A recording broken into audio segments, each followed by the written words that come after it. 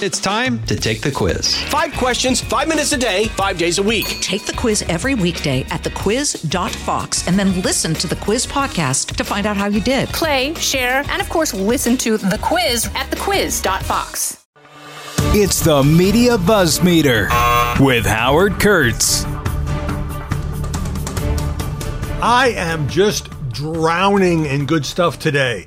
There's a little rock and roll debate that I started on Facebook and Twitter. We'll get to the melodrama at ABC, which I've avoided until now, but it's kind of passed over the threshold to become real news.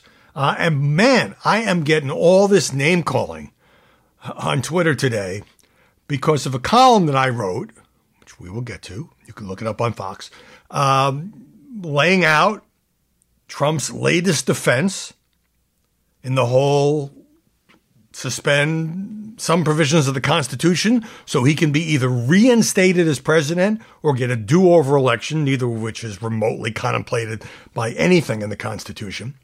And, you know, some of the MAGA people are like, you're a moron, you suck, you shouldn't have this job, go follow Chris Wallace to CNN. I mean, just, you know, pure vitriol because they think everything their guy says is right.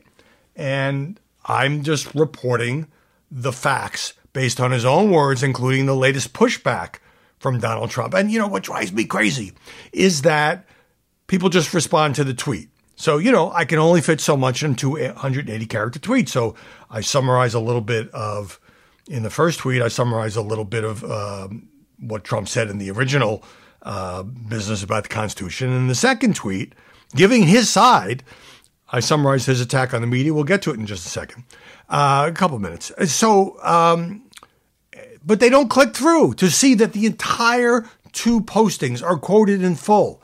And if I were Elon Musk, I would make that illegal. You can't do it. You got to at least skim the column or the video. But no, people just respond to the tweet because they're lazy. And then there's one guy who says, you know, I suck and I shouldn't have this job because I'm a stenographer for MAGA.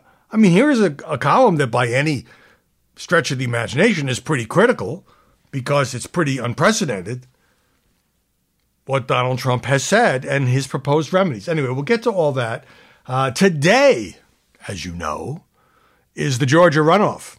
And there's been a whole spate of stories about Republicans are glum, Republicans have given up on Herschel Walker, Republicans realize that Raphael Warnock is going to win. And I think it's probably at most a 2-point race at this point, and a lot of the fundamentals do seem to favor Senator Warnock. But in an election like this, where you're asking people to turn out again a month later, there's nothing else on the ballot. Yes, there was tremendous early vote, and black vote is way up, but both candidates are black, obviously. Who knows what could happen? I mean, who knows? I wouldn't be shocked if Herschel Walker wins and everybody will go back and say, oh, you know, we were too optimistic or pessimistic or whatever. I mean, I don't think he's run a good campaign talking about vampires and werewolves and so forth and literally keeping the press 20 feet away so reporters can't shout questions. But it's going to be close. And anybody who says they know that Warnock will win, you know, is maybe sort of sniffing the momentum. I suspect he probably will. But it all depends on who goes out to vote. Sad to see the passing of Kirstie Alley at 41. She won 2 Emmy Awards, one of them for Cheers, you know, the show about the bar in Boston, which she's most famous for. Later in life, she, you know, had struggles with her weight and she made controversial political statements. But everybody knows Kirstie Alley. I mean, she just, even when she hasn't been, you know, starring in some show or some movie, and John Travolta and others are putting out these tremendous tributes to her, Valerie Bertinelli, and it's just sad news. Speaking of Elon, he did another chat yesterday, this Twitter Spaces thing that nobody seems to know except the insiders, and he takes questions mostly from insiders. He said, in response to a question, I do not have any suicidal thoughts. If I committed suicide, it's not real. He says he is worried about his personal safety because of the white-hot debate and attacks on him over Twitter. Frankly, the risk of something bad happening, or literally even being shot, is quite significant. I'm definitely not going to be doing any open-air car parades, let me put it that way. It's not that hard to kill me if somebody wanted to, so hopefully they don't. Maybe I should be more worried than I am, but I think generally if you do right by the people, you have the people on your side. Look, he's the world's richest man. He could afford a lot of security. I'm not minimizing what he's saying, and this is, again, in response to questions. So also, he said there are more smoking guns coming out about censorship under the previous regime at Twitter, like the Hunter Biden laptop thing. And regardless of whether you thought that was like the most important story or inside baseball or really, really big news or nothing burger, he promised a follow-up saying it would be the next day. Then he said, we need a few days. And now he seems to have moved on. So that's all we're going to get, apparently, on the Hunter Biden laptop situation. Look, I think it's not only entertaining for him and makes him look better if he can dump all over the old management, but it drives traffic. I mean, people are engaged in this stuff. So we'll see what he actually produces. John Bolton, who left as President Trump's national security advisor, now says he may run for president because, he thinks Trump has lost it. But, don't these people understand if Bolton runs and Nikki Haley runs and Ron DeSantis runs and, Mike Pompeo runs and Mike Pence runs, they're just handing the nomination to Trump. He may just get it anyway. But the only thing I think that defeats Donald Trump is a one-on-one, maybe two-on-one, but, 5, 6, 7 people run. Forget about it, as they say in New York. Some good and bad news on the COVID cases, which I watch like a hawk. Finally, the number of deaths per day, and these are all undercounts, I think, particularly on new cases, is 250. It had been 400, got down to 300. Now it's 250. That's good news. The bad news is that the number of reported new cases is about 50,000 a day. And that's a substantial increase. And again, that number undoubtedly is an undercount, but classic good news, bad news situation. New Zealand. I don't do much news from New Zealand, but New Zealand says it's going to require Google and Facebook to pay news publishers for content. And there are other countries that have done this, namely Australia. And there's legislation introduced in Canada saying, look, basically, places like Google and Facebook rip off news that costs money to produce. And it's not fair. Here's a New Zealand broadcasting minister guy. That big digital platforms like Google and Meta get to host and share local news for free. It costs to produce news. It's only fair they pay. Facebook's not happy about this. It says it does negotiate with publishers for payment without government intervention. We shall see. All right. Enough futzing around here. Story number 1. So let me start with the way that television is playing this. Yesterday on Fox and Friends, Steve Doocy said if the Hunter Biden laptop story, it did come out. It was published by the New York Post. It couldn't be shared on Twitter, and it was sort of minimized on Facebook. Ultimately, would it have changed the outcome of the presidential? Well, obviously, Donald Trump felt so because he said yesterday the Constitution should be thrown out, which is crazy. This is the show that Donald Trump, as a, businessman, reality TV guy, used to call into every week. Today on Fox and Friends, Doocy was taking issue with something that Ted Cruz had said. And he quoted Matt Taibbi, the guy who was gotten unfairly beat up for being the person who Musk handed it over to, that Taibbi had written, although several sources recalled hearing about a general warning from federal law enforcement that summer about possible foreign hacks, there's no evidence that I have seen of any government influence in the laptop story. In fact, that might have been the problem, writes Taibbi. So according to the guy who Elon Musk gave all the secrets to, he said, I don't see federal law enforcement involved in the laptop story at all. And Brian Kilmeade took exception to that. And that's part of the debate. Okay, Mark Thiessen, a conservative Washington Post columnist and Fox News contributor who has broken with Trump before on the Kanye stuff and over January 6th, now says with Trump's latest invoking of the Constitution that Trump has repudiated his entire legacy. Starts off the column by saying all the great things that he thinks that President Trump accomplished. He goes on to say, "I'm sorry, but this is bat guano crazy. It should be rejected and repudiated by every self-respecting conservative. It's time for Trump supporters to acknowledge a sad but undeniable truth. Trump is spinning out of control. Yes, his presidency was filled with historic accomplishments, and he was treated unfairly by critics in Congress and the media. But since the election, says Thiessen, something has snapped. He's descended into a spiral of conspiracy theories and personal grievances. He's surrounded himself with the political dregs." He mentions Kanye West.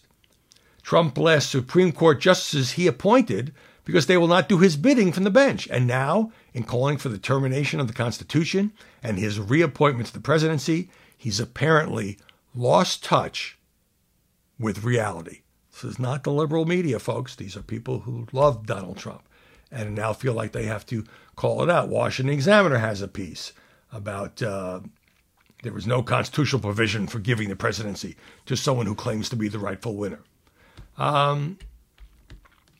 Here's a typical exchange. I'm sorry, let me take a break.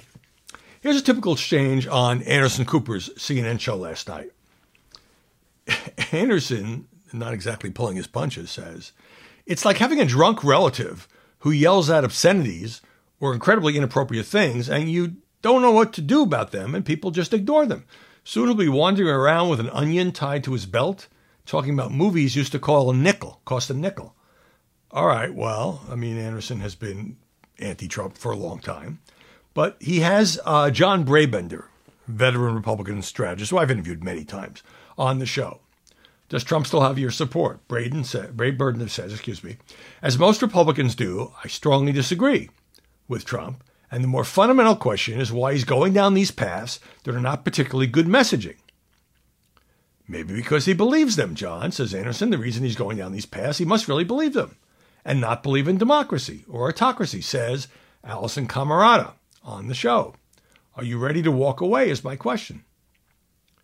The president is still fighting the results of the 2020 election instead of looking forward. And it's a horrible message for trying to win it back in 2024. So Brabender's being pretty critical here. "Sure, would he have your support?" says Camerata. "Trump's advisors couldn't be telling him to do this. He's losing support." "Like yours?" Brabender said voters are looking for a candidate who will, quote, "provide a more hopeful vision, an articulate vision, and week by week, he seems to go down these rabbit holes and have people scratching their head and saying, what is he talking about? What is the benefit to him?" That's the other thing. People are trying to figure out, where is the strategic logic?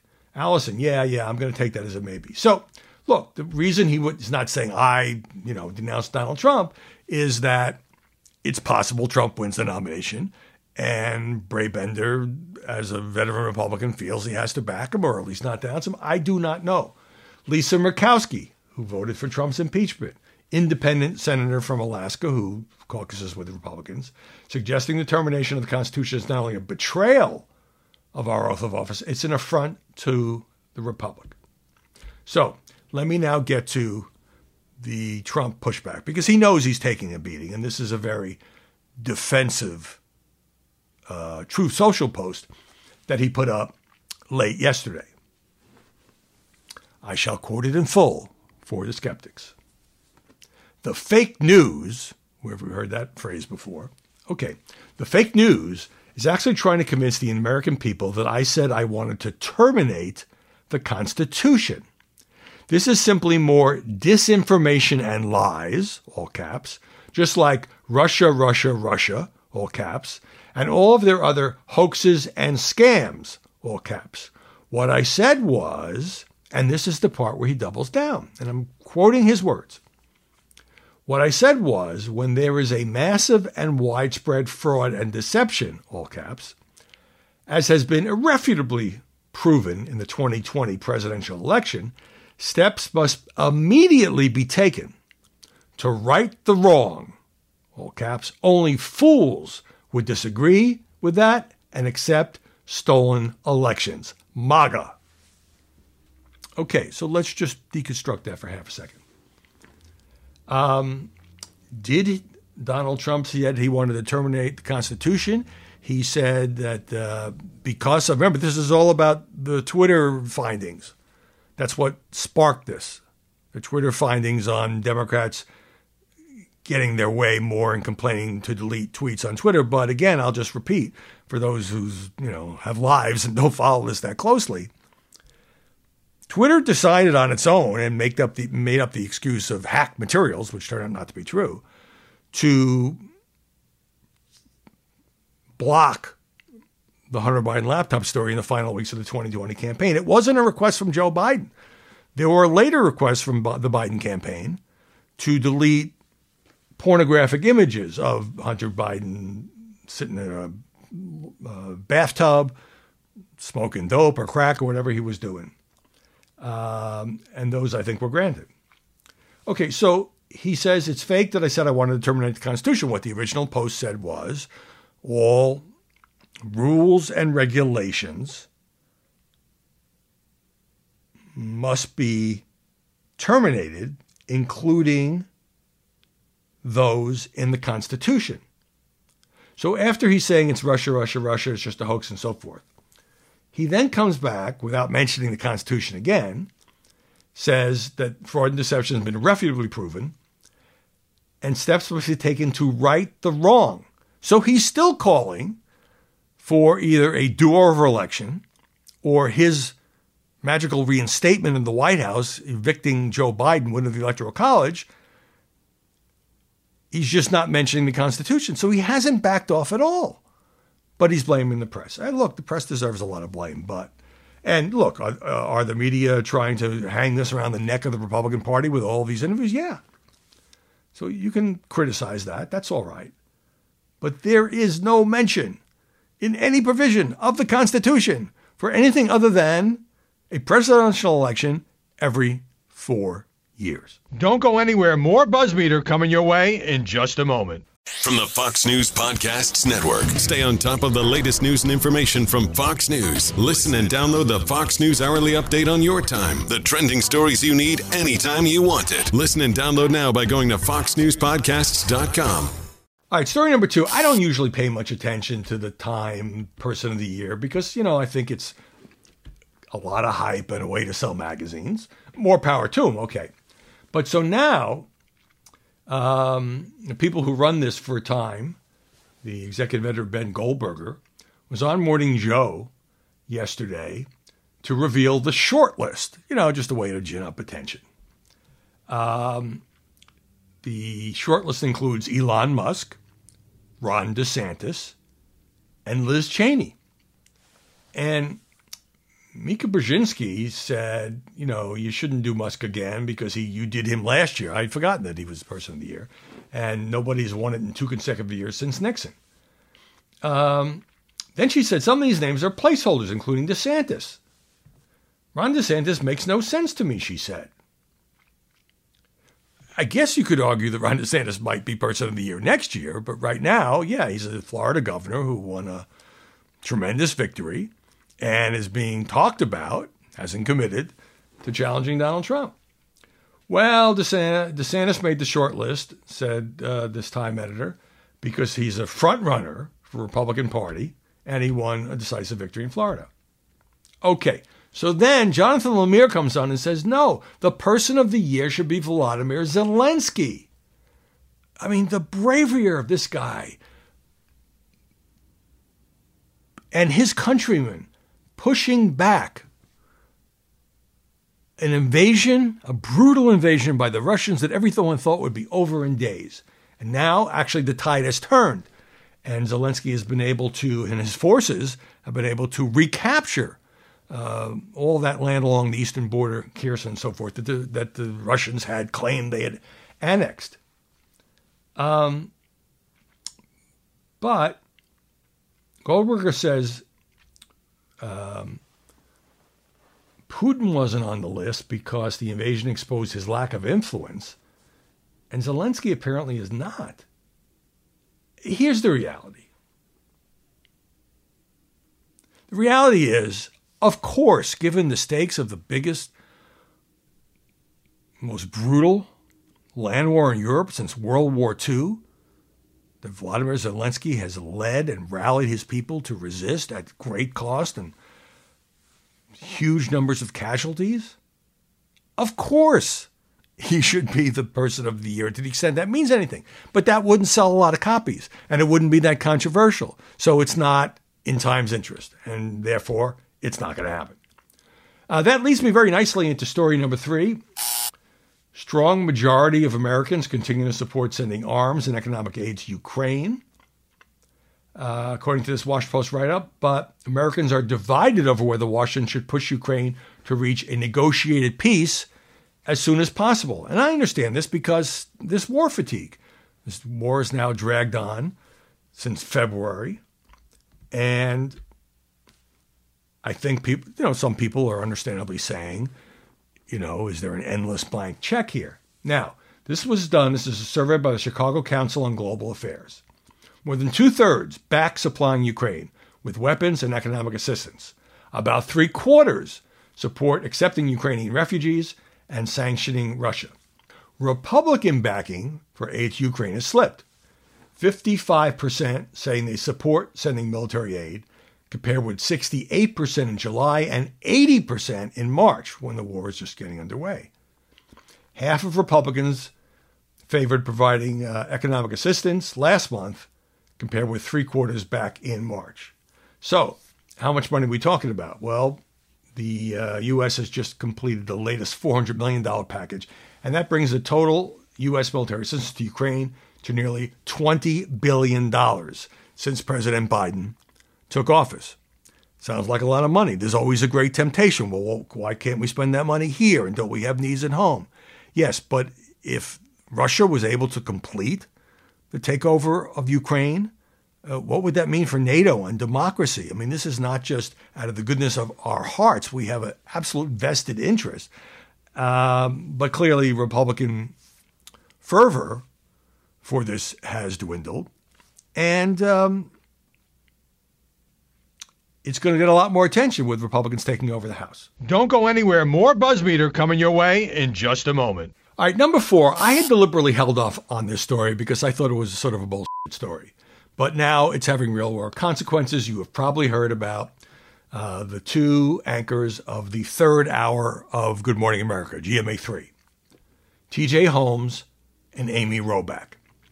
The Daily Mail spent an enormous amount of resources following them, taking photos of them to prove, air quotes, that they're having an affair. And the reason I'm talking about it now is that not only, is it in the New York Times, Washington Post, and so forth, but ABC News took them off the air this week. And that's the kind of thing that's impossible to ignore. ABC News President Kim Godwin made the announcement yesterday during the sort of staff call, saying the relationship has become an internal and external distraction, according to sources cited by the New York Times. She said the relationship between Holmes and Robach is not in violation of company policy. She didn't say how long they'd be off the air, whether they'll return at all to the program. She didn't say whether they would lose any pay. I'm asking that we stop whispering about it in the hallways, Kim Godwin quoted as saying. So the Daily Mail story sparked this tabloid feeding frenzy. And first of all, there's no supervisory relationship here.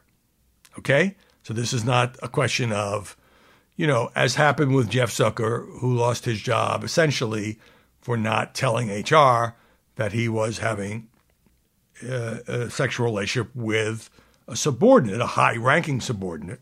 And they both ended up losing their jobs. Now, in this case, according to this piece in the Times, the representative for TJ Holmes and Amy Robach said last week they had been close friends for many years, but this relationship started over the past few months after they separated from their respective spouses in August. They had not told anyone, even at ABC, because they were waiting until they were both divorced. Now, you can buy that or not buy that, whether the relationship actually started earlier. But at the same time, you know, if they're separated from their spouses and they start a relationship, yeah, it's not a violation of company policy. And, you know, does it deserve, all of this treatment? Okay, there's more. Here's the Variety write-up saying viewers have analyzed their every word on camera to see if either one was making a reference to Discovery. This third hour of GMA makes a lot of money, generating more than $40 million in advertising, according to this Variety story. And the Variety story also says, look, this is not the first time this has happened.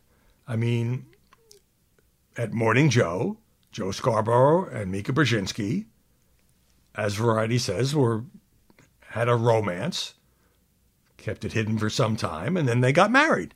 And the marriage was celebrated, and I like both of them. But both had been married to other people. So it's always a question of timing. Now, here's a New York Post story. Some sources say the romance began earlier. Others, sources close to the anchors, insist the affair began in August when they separated from their respective spouses, Marilee Fiebig and Andrew Shue.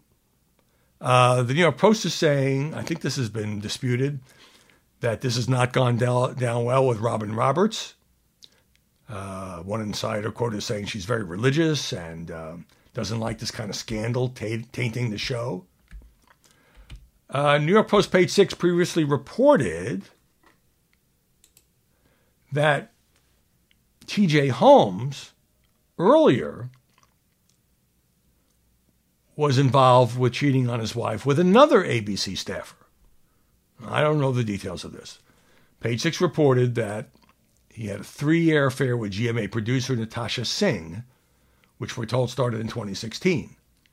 This is, if true, this is a fascinating little dynamic. At the time, both T.J. Holmes and Natasha Singh allegedly confided in Amy Robach about their infidelity. Amy was the person they went to talk about their affair and marriages. Then, T.J. Holmes' wife was blindsided about the new alleged romance with Amy Robach.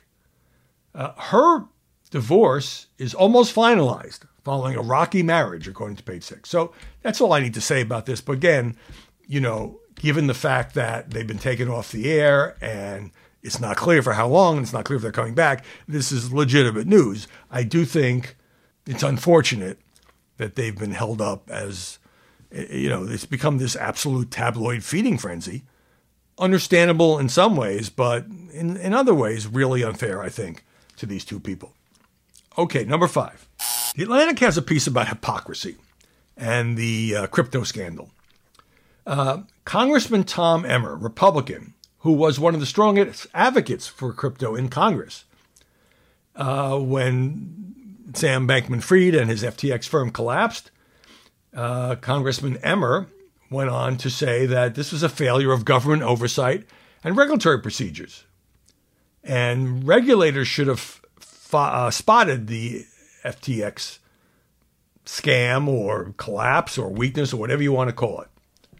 And he called out the chairman of the SEC, Gary Gensler, saying the SEC was working out backdoor deals with people doing nefarious things. However, back in March, Emmer was one of 8 congressmen who wrote a letter to SEC Chairman Gensler complaining that the commission was overstepping and unnecessarily harassing cryptocurrency firms by having its enforcement division ask them for information about their businesses, including FTX.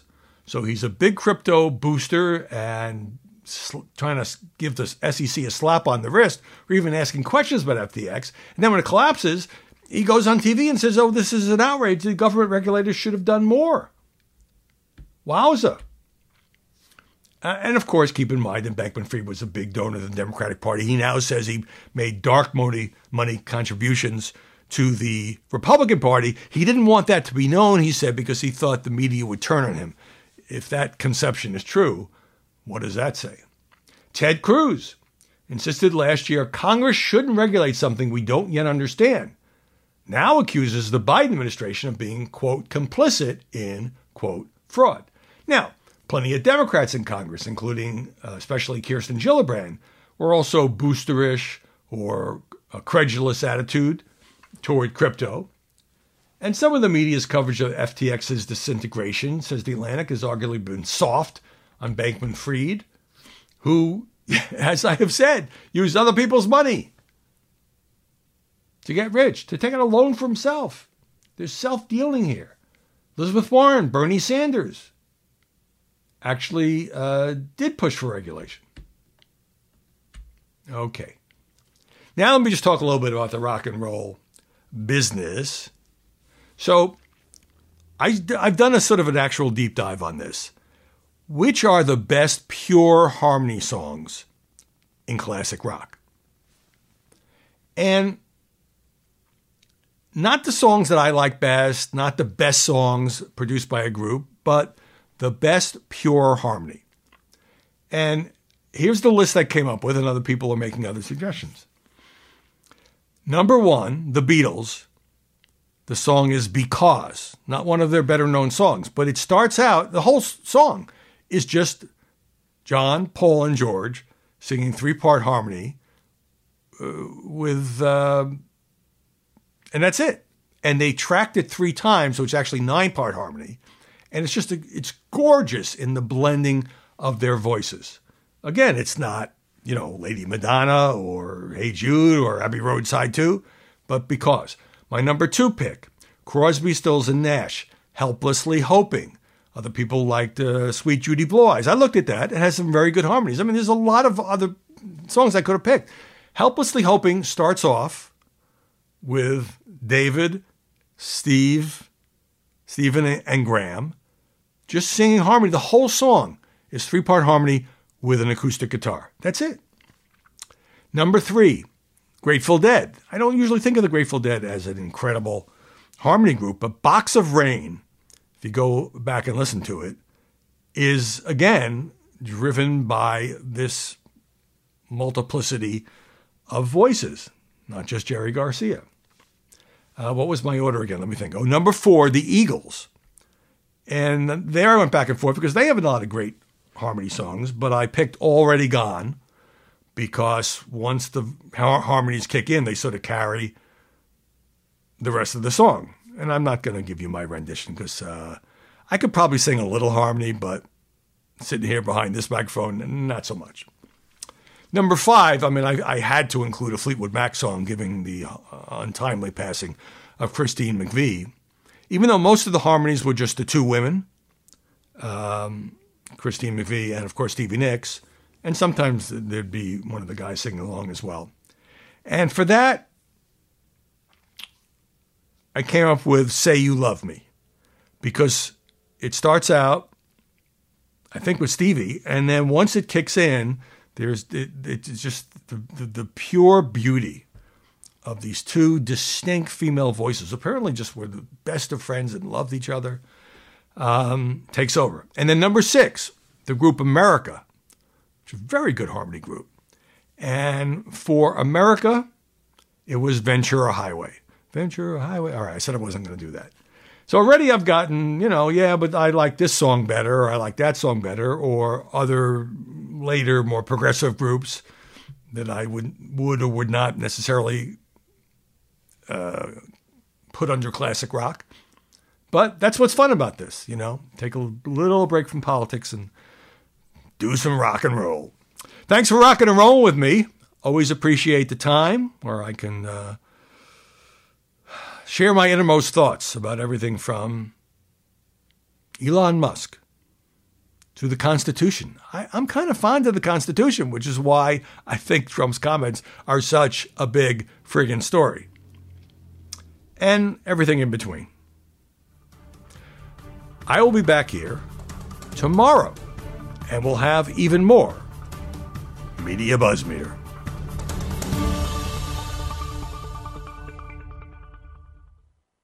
From the Fox News Podcasts Network, subscribe and listen to the Trey Gowdy Podcast. Former federal prosecutor and 4-term U.S. Congressman from South Carolina brings you a one-of-a-kind podcast. Subscribe and listen now by going to foxnewspodcasts.com.